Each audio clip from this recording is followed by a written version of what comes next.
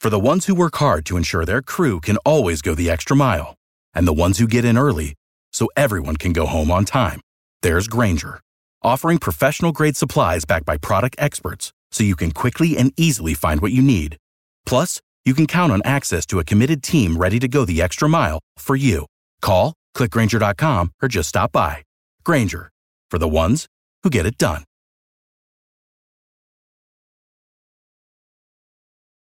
Every team, every topic, everywhere. This is Believe.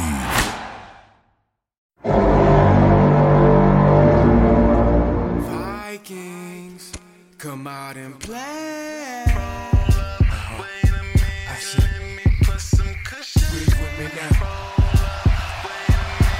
Cousins throws, passes, caught for the win. Kyle Rudolph and the Vikings are moving on. You are now listening to the Believe in Vikings podcast with B-Mac and Baker. Welcome to Believe in Vikings with B-Mac and Baker. I am your host, Dustin Baker. I'm here with Super Bowl champion Bryant McKinney, who played for the Vikings, Ravens, and Dolphins. We got Sally from Minneapolis, Ron Saw from Eden Prairie and Franchise Tagged. And then we have Dan from Purple Pain Forums joins us tonight from that website, which is a pretty phenomenal website. If you have a chance to check it out, I recommend you do so. The Vikings had a scrimmage today. We'll talk about that. The Broncos, the preseason game this week. Depth chart came out. A lot of sizzling stuff. But first, we got betonline.ag. If you're into sports betting, BetOnline is where you should go to win the big money today. Whether it's live bets during games or futures for who you think will win the championship, BetOnline has the latest odds, news, and information for all of your online sports betting needs. For example, on BetOnline, Patrick Mahomes is the front runner to win the MVP this season, followed by Josh Allen, followed by Matthew Stafford, if you can believe that. Visit the website today or use your mobile device to join and receive a 50% welcome bonus on your first deposit. So before you head to the next big game, head on over to betonline.ag and start playing today. betonline.ag, your online sportsbook experts. And we also have Believe X Balance 7. So I don't know if any of you have heard of, but apparently former NBA player Lamar Odom may be returning to professional basketball in Spain soon. There was a press release about how he started talking about a pH balancing alkaline supplement called Balance 7, and that's what has helped him bounce back from his hospitalization in 2015. He even said, quote, "I have enormous amount of energy, which is good for me, and it's important for me while working out. I always need an energy supplement to level up." Lamar nailed it there. And after watching him fight Aaron Carter in July's celebrity boxing match, it's safe to say the stuff's working for him. Cool thing is that we have a promotion running for Balance 7 right now, where if you go to their website, balance7.com, and use the code BLEAV at checkout, you'll receive a free 4-ounce bottle of My Smooth Skin with any purchase of a Balance 7 product. That product retails for $13.99, so I think it's worth it. Again, head to balance7.com and use the code BLEAV, BLEAV, and check out to get that promotion. You darn sure better head on over there. If it worked for Lamar, it can work for you too. Your Minnesota Vikings and the Denver Broncos had a scrimmage today. I'll briefly recap kind of what happened there for any folks that missed out. Our wide receiver 6 or 7, Blake Prohl, who is the son of Ricky Prohl, was injured today. It was pretty gruesome, it sounded like, and he will be shelved, we think, for a while. The second receiver we will have lost was BC Johnson, who went down about 2 weeks ago and who was lost for the season. We don't know what happened. I didn't see it. His knee just buckled, and it looked terrible. I didn't see the video. I don't know if there is video, but Courtney Cronin reported that it was pretty nasty, completely collapsed was the word she used to describe his knee. Yeah, hopefully not Greg Childs-like, where that ended his career before it began. So that one, that was no good. Both offenses kind of, from what I gathered, dinked and dunked and underwhelmed a bit. Both teams have pretty good defenses. I don't know if that's the excuse, but they didn't really open up the field very much in terms of offensive fireworks. Justin Jefferson was back on the field, but just throwing the ball with other players not in the action. I think when we had our panic attack last Friday, all of the fears that we had were vanquished. It seems like it really is just a tweak that sent us into a tailspin last year with Danielle Hunter. And the final takeaway is that the defense was wonderful. particularly the interior defensive line with Tomlinson and Pierce. Now, the secondary, I guess I should have spoke too soon, wasn't too staunch from what I gathered, but the defensive line was hitting on all cylinders. So that is a recap of today's event. Sally, were you going to jump in? They said that I think I read the cornerbacks had some penalties. What was going on there? I did not catch that. Oh, I read that Breland got a pretty bad penalty and someone else. I'm not sure. Well, that would be his MO. That's what the one knock on Breland's game is that he's physical to a fault. Mm-hmm. So we might want to prepare for a little bit of that now that this is a segue. Thank you for the segue. He is the designated QB 1 or 2, depending on how you interpret the depth chart. And that is our first topic for the night. It's one of those things like when this news drops that boom, the Vikings' first unofficial depth chart is there. For me, it's like holy grail of news. Oh, I got to see it. For the rest of the world, it's like, who cares? It's a depth chart. But that for a preseason game. yeah. Not just a depth chart, any depth chart. It gave us so many clues. So, So first preseason game of a 3-game slate too. Yeah. So. The takeaways from that are indeed Breland is the starting cornerback for a while. The weak side linebacker is Nick Vigil. The right defensive end is Stephen Weatherly, not DJ Wanham, who had a sweet week last week. Rashad Hill, for better or worse, will be the left tackle for a couple weeks. And then right guard belongs to Oli Udoh. And that's a little surprise considering we have what we think is a Herculean talent in Wyatt Davis. But enough of me talking. Danny, welcome to the show from Purple Pain Forums. What was your biggest surprise on this depth chart that fell out of the sky on us? Hey, Dustin, thanks for inviting me on the show. Heck yeah. I think the biggest surprise is definitely Oli Udoh over Dozier. It initially seemed like Dozier was getting penciled into that spot. He got a lot of reps with the ones, and Udoh he had moved to left tackle for part of one practice when Hill was out. He's been only rotating in with the ones at right guard. So I think it's really encouraging to see him penciled with the ones. Doesn't mean that he's going to be the starter, but he's not Dozier. I hear you. Brian McKinney, you never really had to sweat depth charts, I don't think, very much, especially on the Vikings, who you notoriously say didn't have a backup for you. But did the other guys, when a depth chart would hit, what was kind of the buzz in the locker room?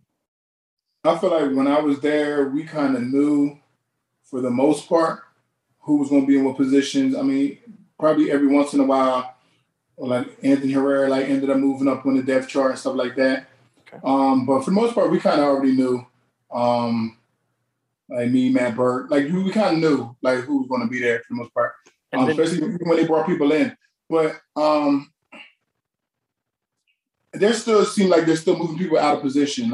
You said somebody played tackle, then right guard, and now he's the left guard. I wish they would just let people play their natural position and start getting backups and let the backups be the ones who can rotate instead of keep moving these starters to other positions. Let them play the position that they are used to playing or most comfortable playing or most dominant playing and stop moving them out of position. And that's the job of the backup to come in and kind of fill.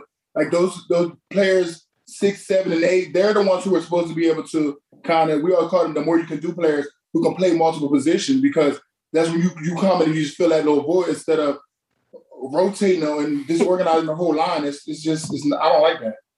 Do you think sorry, Dustin, do you think, Brian, there's some merit to, obviously, take your case, for example, you were one of the best players on one of the greatest college football teams to ever play. So they knew what they were getting with you, but it seems like a lot of the guys we have now are either developmental guys or they don't have that defined spot. Do you think there's some merit in the fact that we're just going to try to coach up some guys and get the best out of them and try them out at different spots to see what fits? Because maybe they don't have a natural position and they're just... I feel like, but on film, you've seen where they are succeeding better at.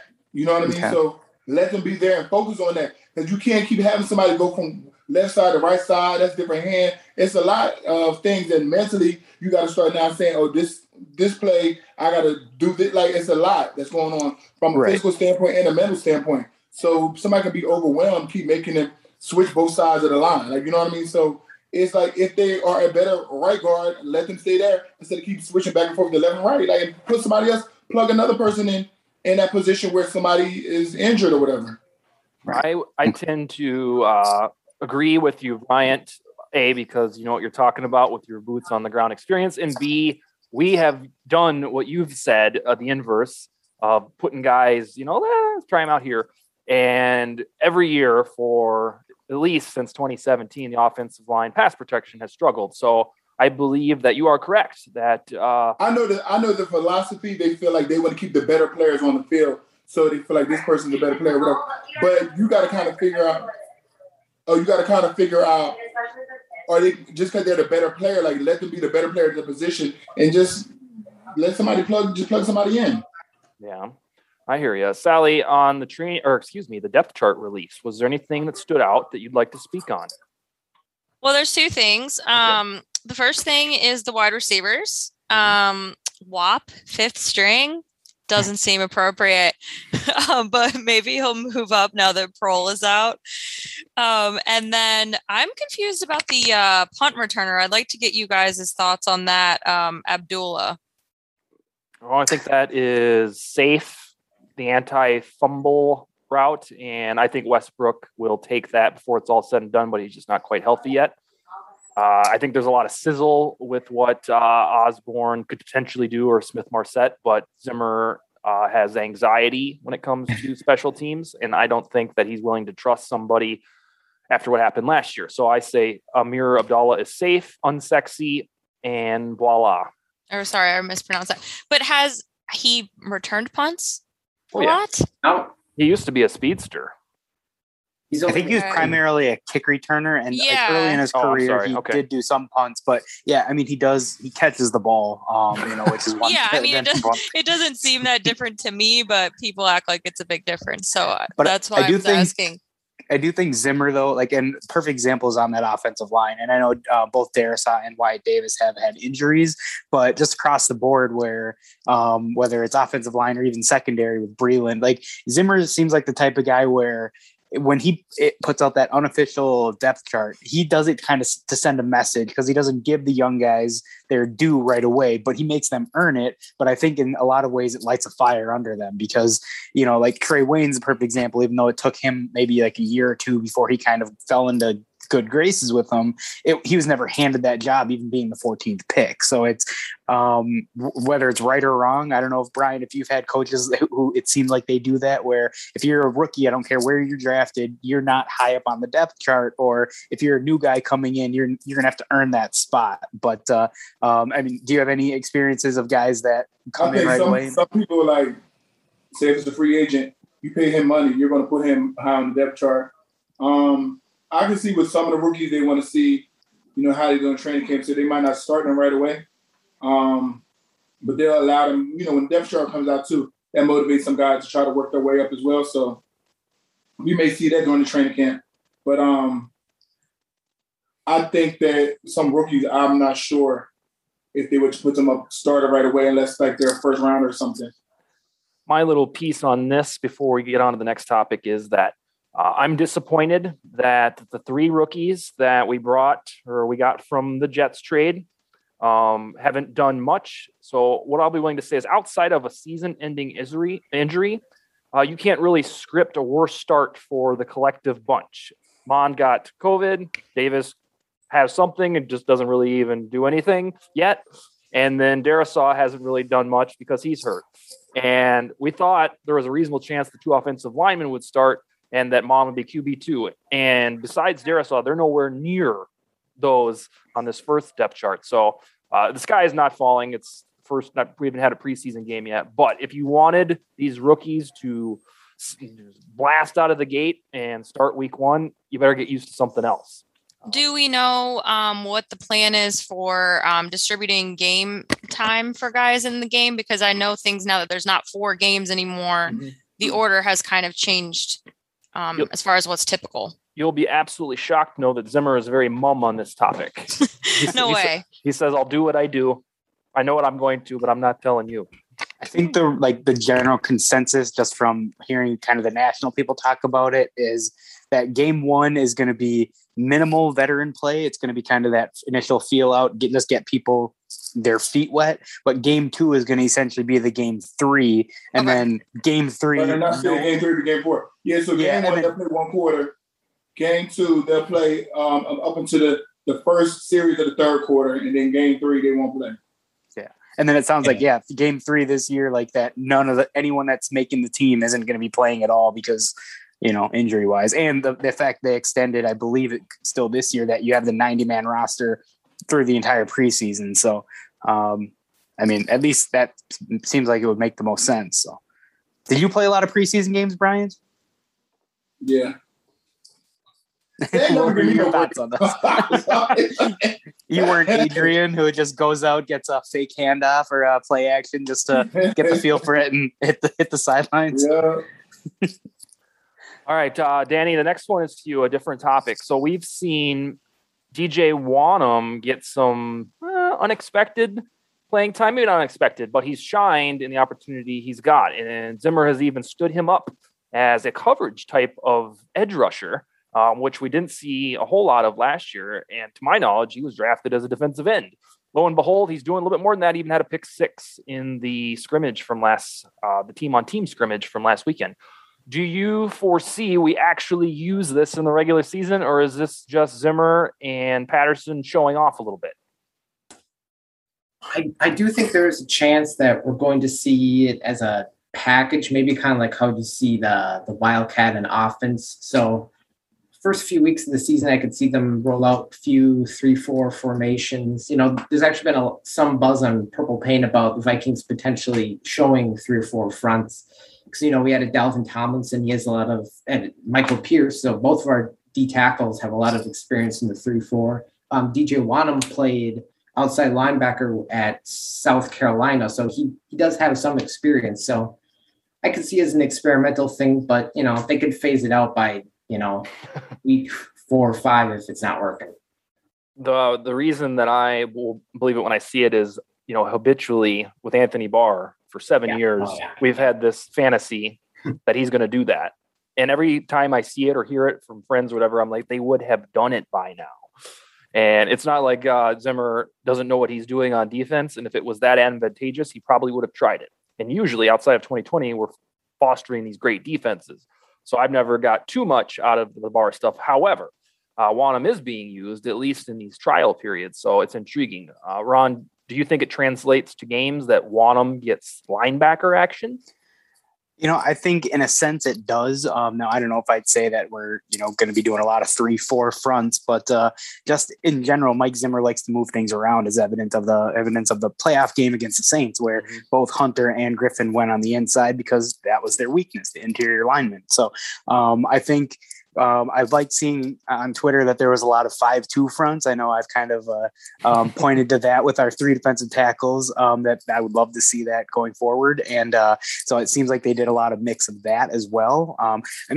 There's a lot of chess pieces that Zimmer has to work with, especially when you have 2 very good linebackers in Kendricks and Barr, and they're going to be in their spot and not going to make mistakes. You can maneuver those fronts, like how the Steelers have done it all the years with playing, 1-5 and whatever, just getting pass rushers out there with one big guy in the middle. So it'll be interesting to see how it plays out. But, anywhere that these guys can get reps to see the field, I think Wonnum's going to be the primary pass rusher on third downs opposite of Hunter. So however you can get him on the field, the better.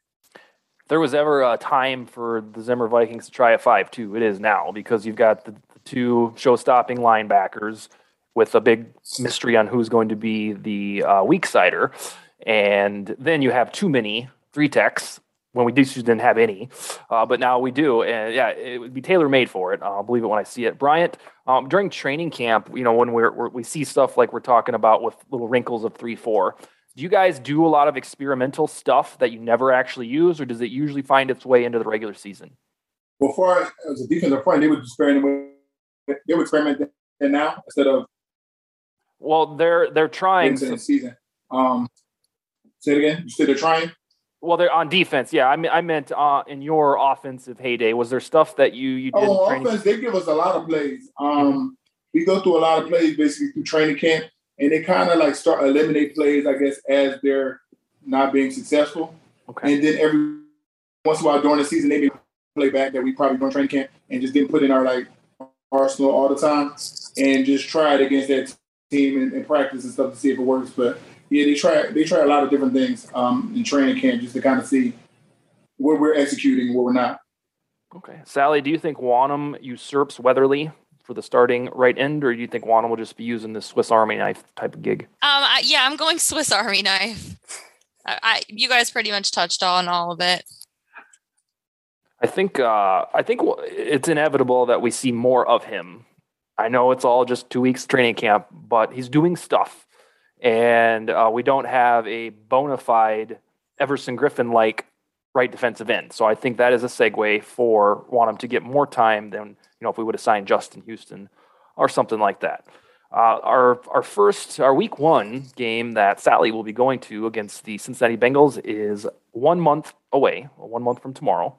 And I wanted to go through some of the storylines that are in front of us. It's Zimmer's first game coaching at Cincinnati, where he spent 6 seasons as defensive coordinator. The Vikings will go up against Riley Reif, who was their left tackle last year. Now he's the left tackle for Joe Burrow and the Bengals. Mackenzie Alexander's played hopscotch between the teams. Now he's back with the Vikings, plays his old team. Trey Waynes left the Vikings, go to the Bengals. He'll see us for the first time as an opponent. So those are the little things, the fun things to watch for. And when I studied the schedule, a question came to my brain. I'll start with you, Ron. Do you consider week 1 a must-win, considering that we have the Cardinals, Seahawks, and Browns right after it? Now, I don't know if I'd say must win is the right phrase, because I feel like any week 1 you want to come out and you don't want to start behind the 8 ball going 0-1. Now, it is going to be a little more important to come out with a victory because of the schedule to follow. Like if you go to Cincinnati and lose, then you have to go to Arizona with, they're going to be a revamped team in a way. Obviously getting Rodney Hudson up front, that's going to help their offensive line, and Kyler Murray obviously showed his ability, and then getting JJ Watt if he's healthy on the defensive end. So it's going to be a tough game regardless. Any road game is, especially assuming there's capacity at stadiums. And then Seattle and Cleveland to follow that. So if you start off 0-1, like you're going to have to scramble to, be 2-2 after 4. But the thing where I think it's more important is Cincinnati, regardless of where they were last year versus this year, they're not a good team. They're young, they're in rebuild mode. Their defense isn't very good. And Joe Burrow is still, he hasn't played a full season in the NFL. So that would be more the depressing part, is if we go and lose to a team that's unproven, when we have, like a lot of people would say that the Vikings have won the offseason. Now I know that doesn't translate to anything, because the Cowboys, Redskins, or Washington football team, they're notorious for doing that. So winning the offseason means nothing, but based on where we were last year with having that potent offense with just a terrible defense, I think just getting the names in their spots to start, they should be better. So if it's a letdown week 1, I think it could be in for a long. We could be in for a long season. Should also note that Joe Burrow, or the hubbub, the reports are that he hasn't been himself or played well in training camp. He's still young. That could be nothing, but he's not setting it on fire. So we don't have to worry about that, at least like the Justin Fields stuff that we're hearing about.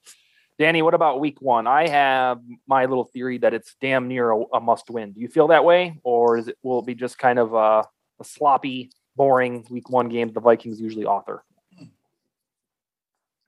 I really got to hesitate to say that any early season game is a must win. So many different things can happen over a season.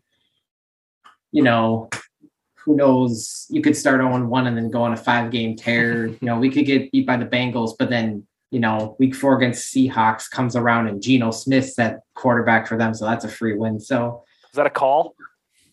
That is not a prediction. He's pretty durable. Yeah, I hear you. Sally, you're good. Sorry, sir. I cut you off. So I can't really call it a must win. It's got to be late season for that, but they really should win it.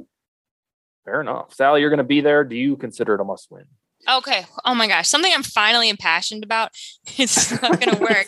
Okay. I think it's absolutely a must win. If this team thinks that they're going to compete for the division, you have to win this game. You're playing against Zach Taylor, who is 625-1 as a coach. You're playing against Joe Burrow, who reportedly is not really even throwing the ball right now. It's not his knee, from what I understand.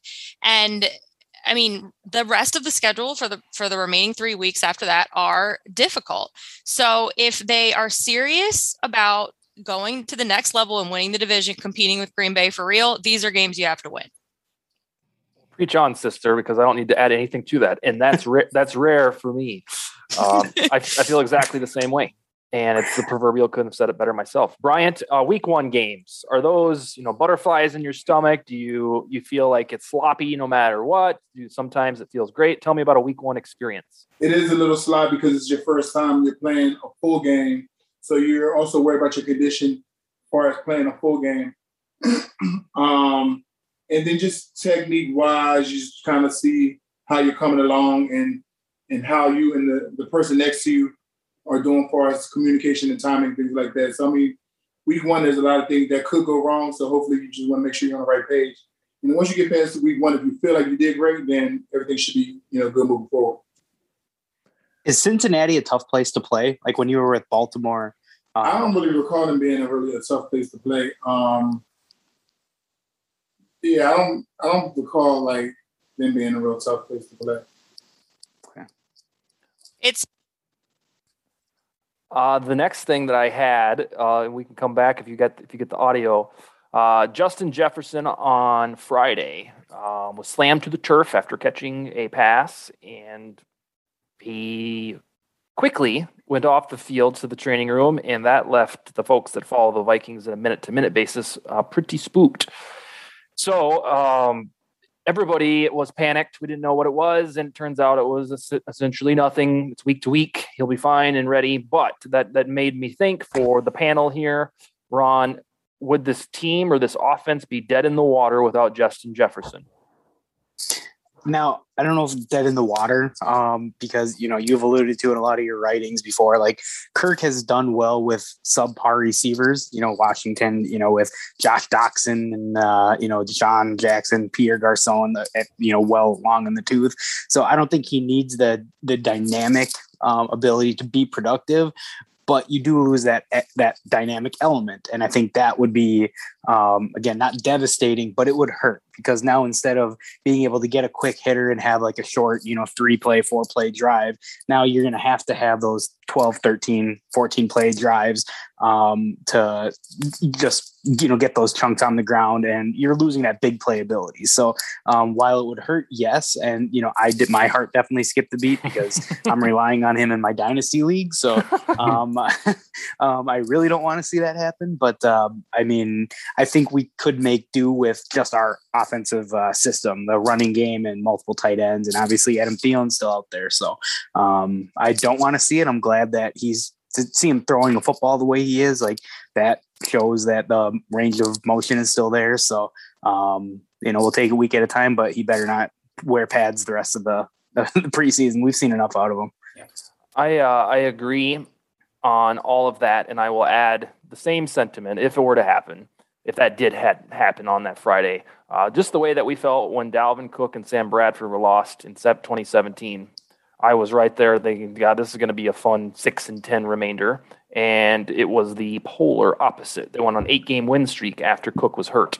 Figure that one out. It all started with that game at Chicago when Bradford looked like a 4-year-old, and Case came in and managed the game to victory that one. And then they were just gangbusters. So, Danny, the Super Bowl sizzle for me would probably be gone with Jefferson, but I don't think the team would suck. How much do you think the offense would be hindered without Jefferson if that would have been the doomsday scenario last week?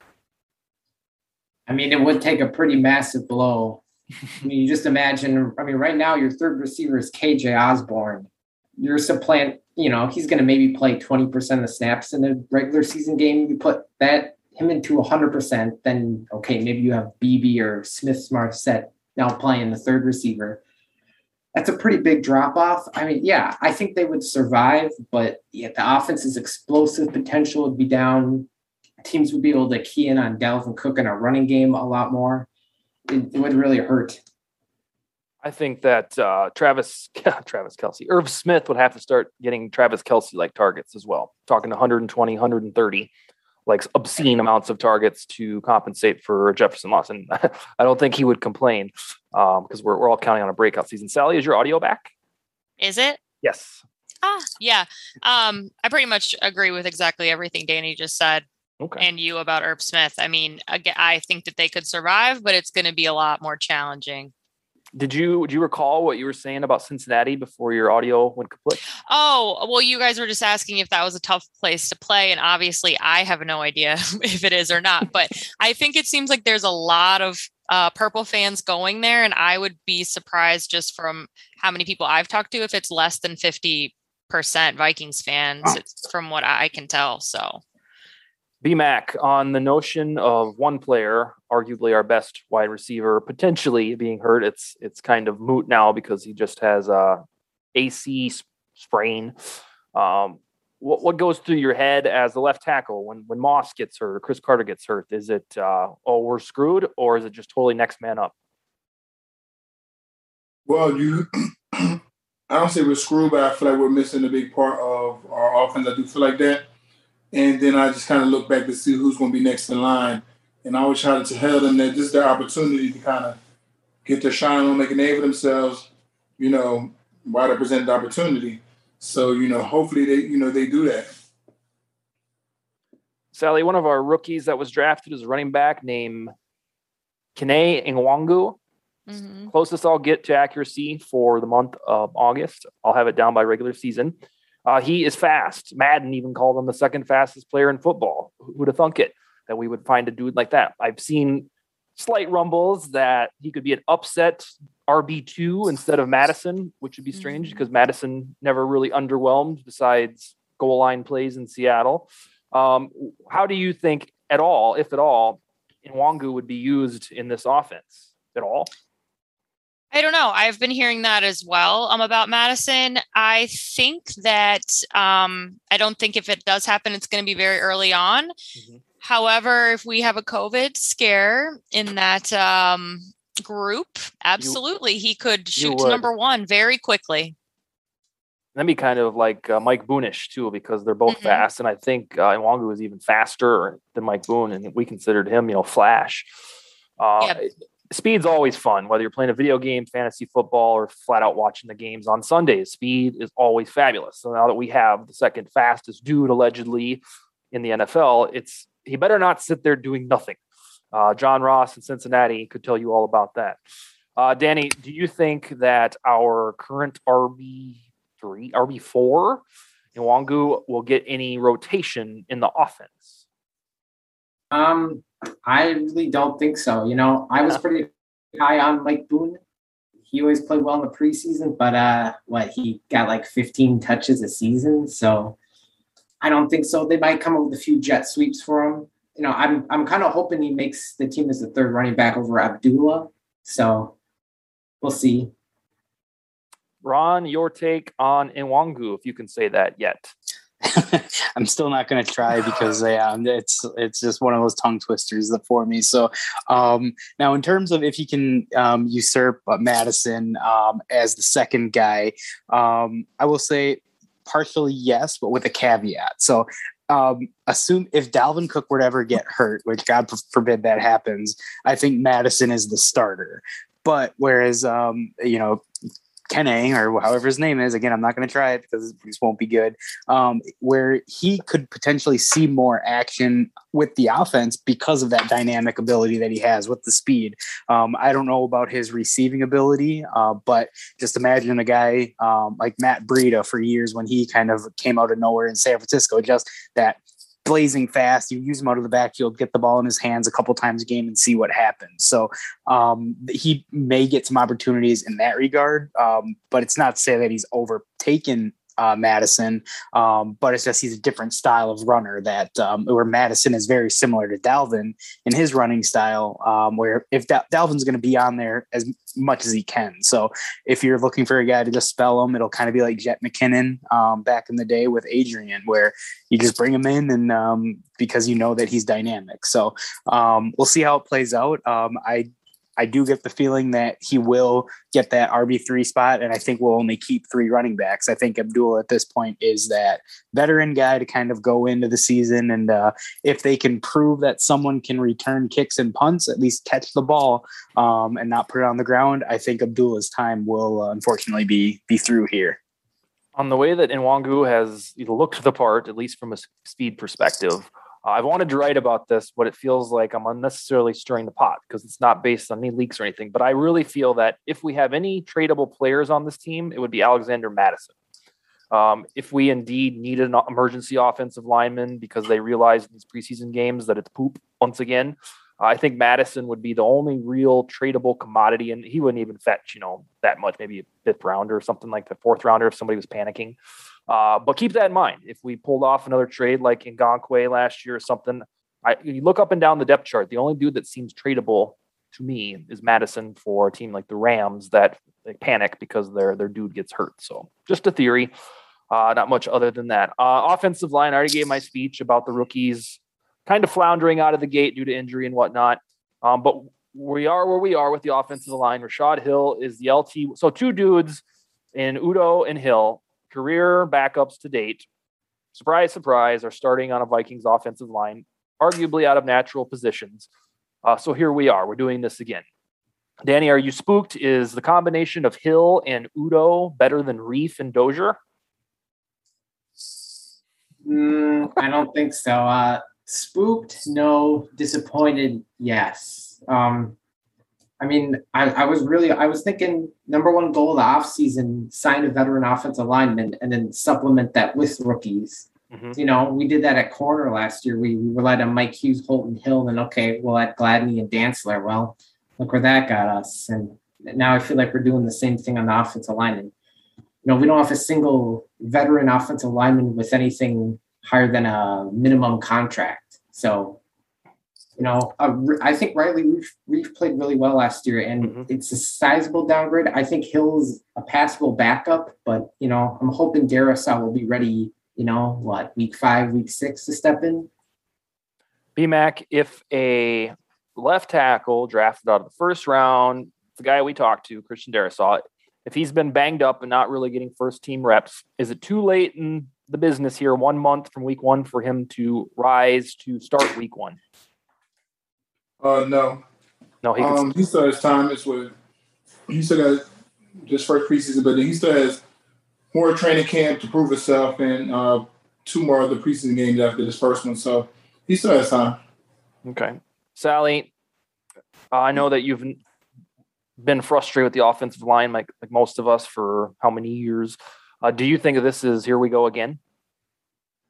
I'm trying not to be so pessimistic and feel like, do my sky is falling bit like I did for 10 minutes with Justin Jefferson already this year. But I feel very uneasy about it. Yeah. Yeah, it's just a little bit rosier of a game plan, but it's the same thing. We just have this, I guess, light at the end of the tunnel that Udo is not Dozier. Therefore, it's not going to be that bad. But I don't get that. Yeah, all of the excitement, if you want to call it that, on Udo is derived from playing against his own team. So that's why I you could probably hear in my voice that I was really excited about Darrisaw and Davis to be the homegrown offensive line, and it will be. I just wanted it earlier so they could start to grow up together in the first month and then be ready for prime time. Kirk did say he wants to run more this year, so he may get his wish. Yeah, but running backwards isn't going to help. So. Oh, and we all know that he has the best pocket presence. So, yeah, he better start running. Ron, are you rolling your eyes at this temporary solution? So, maybe one eye, I guess, because the Darrisaw one is starting to concern me a little more, just because you would have hoped to see him as a more active participant to this point. And we knew that he had the off-season surgery and stuff, so that's not alarming. But it's also, you need that ramp up time to kind of, at least for a rookie under Zim, it seems like you need to prove yourself. So I think week 1 is out of the question, and it could go either way. Like, we shouldn't need him because Cincinnati doesn't have, they don't have edge rushers. I know they signed like Hendrickson from the Saints, but let's be real. How many of his sacks just were like situational sacks? Like, he's not a Danielle Hunter at all. So the defense of the Bengals don't worry me at all, but so I don't think we need those guys, but it'd be nice to see them go out there, get their feet wet in an NFL setting on the road, and, play real football and then grow some of that confidence to start. So that's the part where it's concerning me, because now if he misses week 1, I don't know if you can put him out there week 2, because now you're going up against J.J. Watt and Chandler Jones. So if you're a rookie making your first start and that's who you have to go up against, and don't forget about, the other guy, like, they have a solid team with Isaiah Simmons on the outside, or as a linebacker, does a lot for that team. So if you don't see him week 2, now is it week 3 against Seattle? Now Seattle typically doesn't have a good D line, so maybe that's fine. But I think the first 2 weeks of the season are questionable at this point. So we'll see what happens. Let's just hope they get healthy, and that when they hit the field, that they stay on the field. And that's all that really matters, I guess.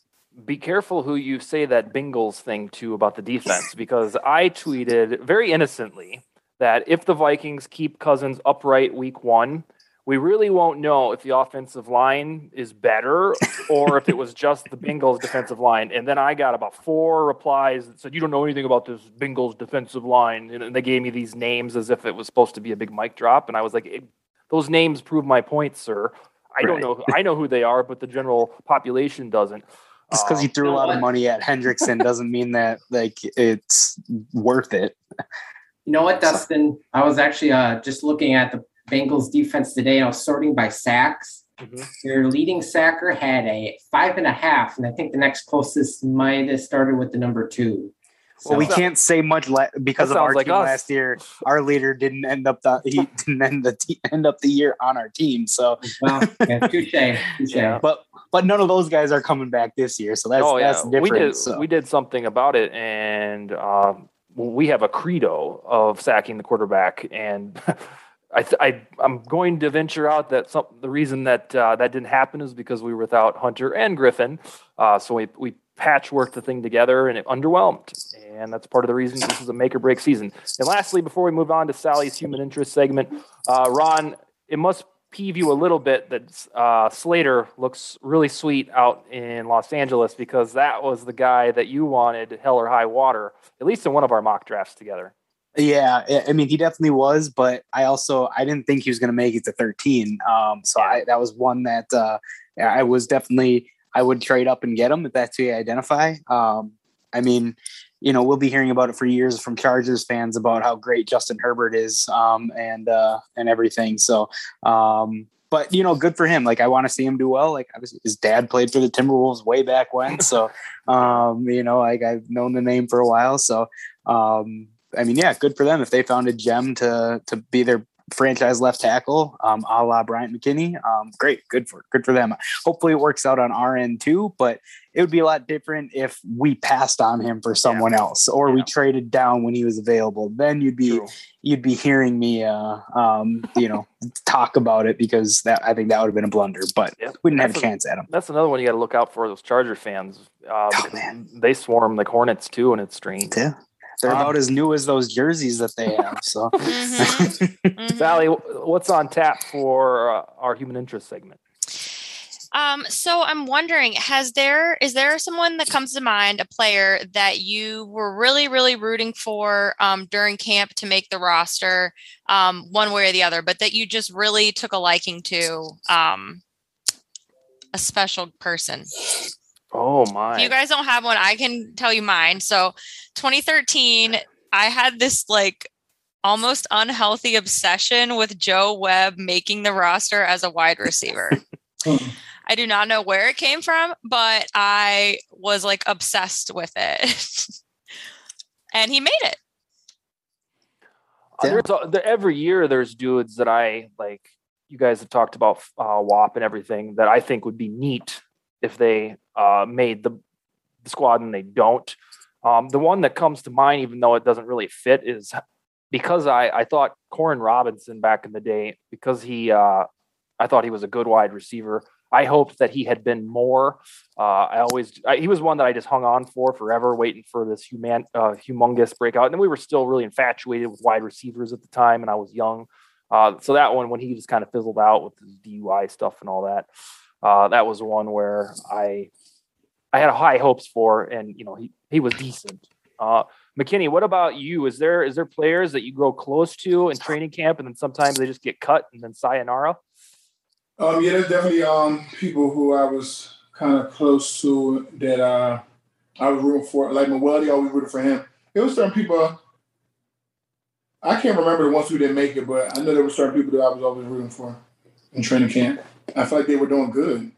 But then, like I say, in practice, they look like they're doing really good. But then when it comes to the game, sometimes everybody's not a gamer. Danny, what about you? Well, if Kyle Sloter doesn't count. He counts. Well, Justin Fields North. Well, I'm gonna go back deep in the recesses of my mind, and I'm gonna pull out wide receiver Isaac Frichte. He's a former Gophers wide receiver, and for whatever reason, I was really high in him. I was like maybe 15 years old at the time, but it always seems like there's a wide receiver who tears up camp, and then you fall in love with them, and then you're not that good. Yeah, we're like, what don't they see? Why don't they get it? Ron, are you going to drop a Lesnar on us or no?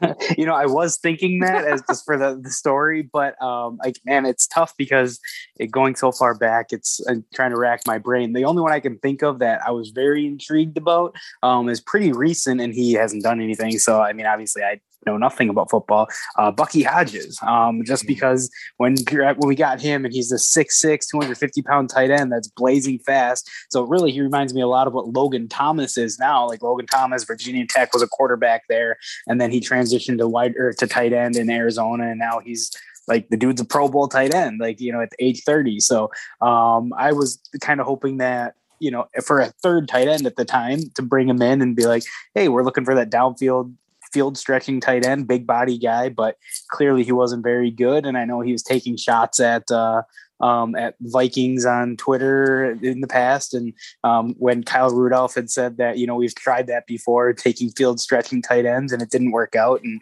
he took it as a direct shot at himself and started running his mouth. But that's really the only one I can think of that I really wanted to see, just because of the unique size that he had.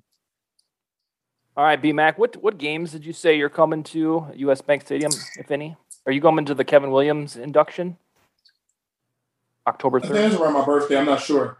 I don't have the schedule in front of me, so Yeah, when is your birthday? I know you're a Libra, but when is it? 23rd, the first day. Oh, yeah, okay. So that's the Seattle Seahawks game. Okay. The home opener. Never mind. That's the 26th. That's the 26th. I don't remember. I think I said it already before which game I was coming to. I don't remember right now. I have the schedule. I'll be at the Seahawks game now too. So you should go to Kevin's Ring of Honor induction, Brian. It's my birthday weekend. No, it's it's October 3rd, I think. Didn't he say the Cleveland game? Unless he misspoke, that's what it was. Okay, so maybe I could.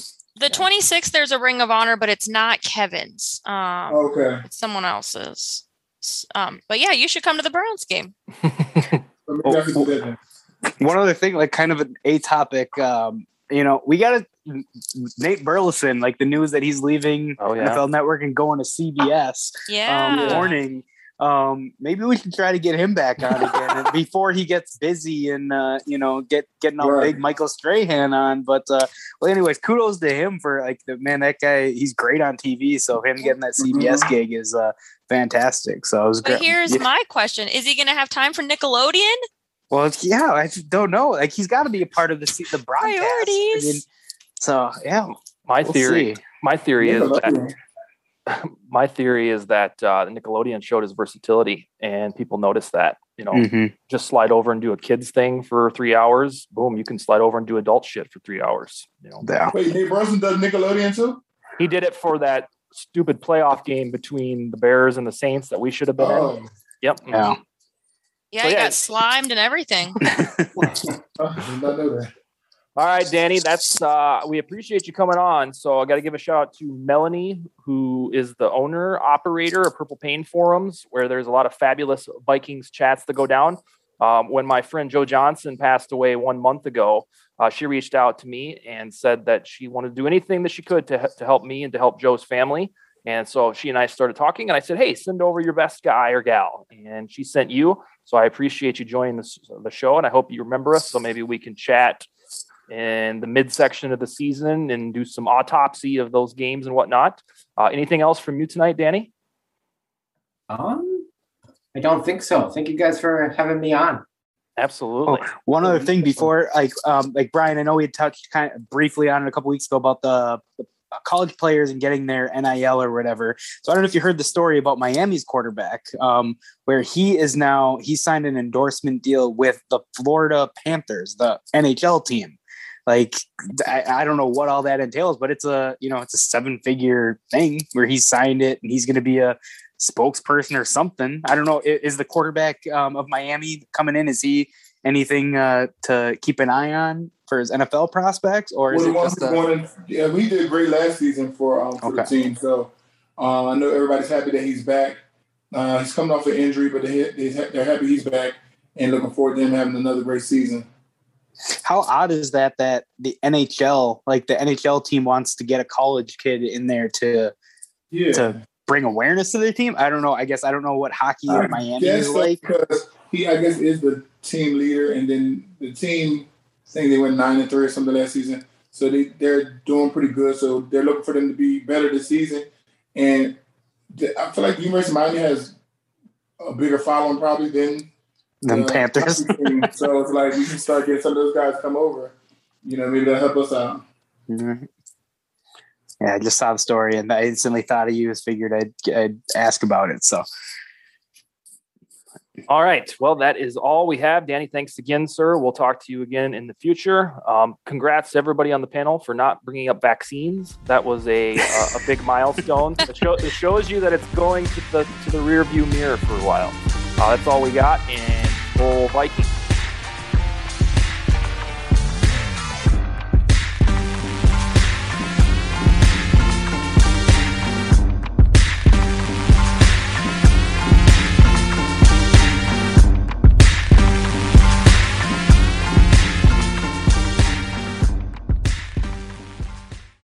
Without the ones like you, who work tirelessly to keep things running, everything would suddenly stop.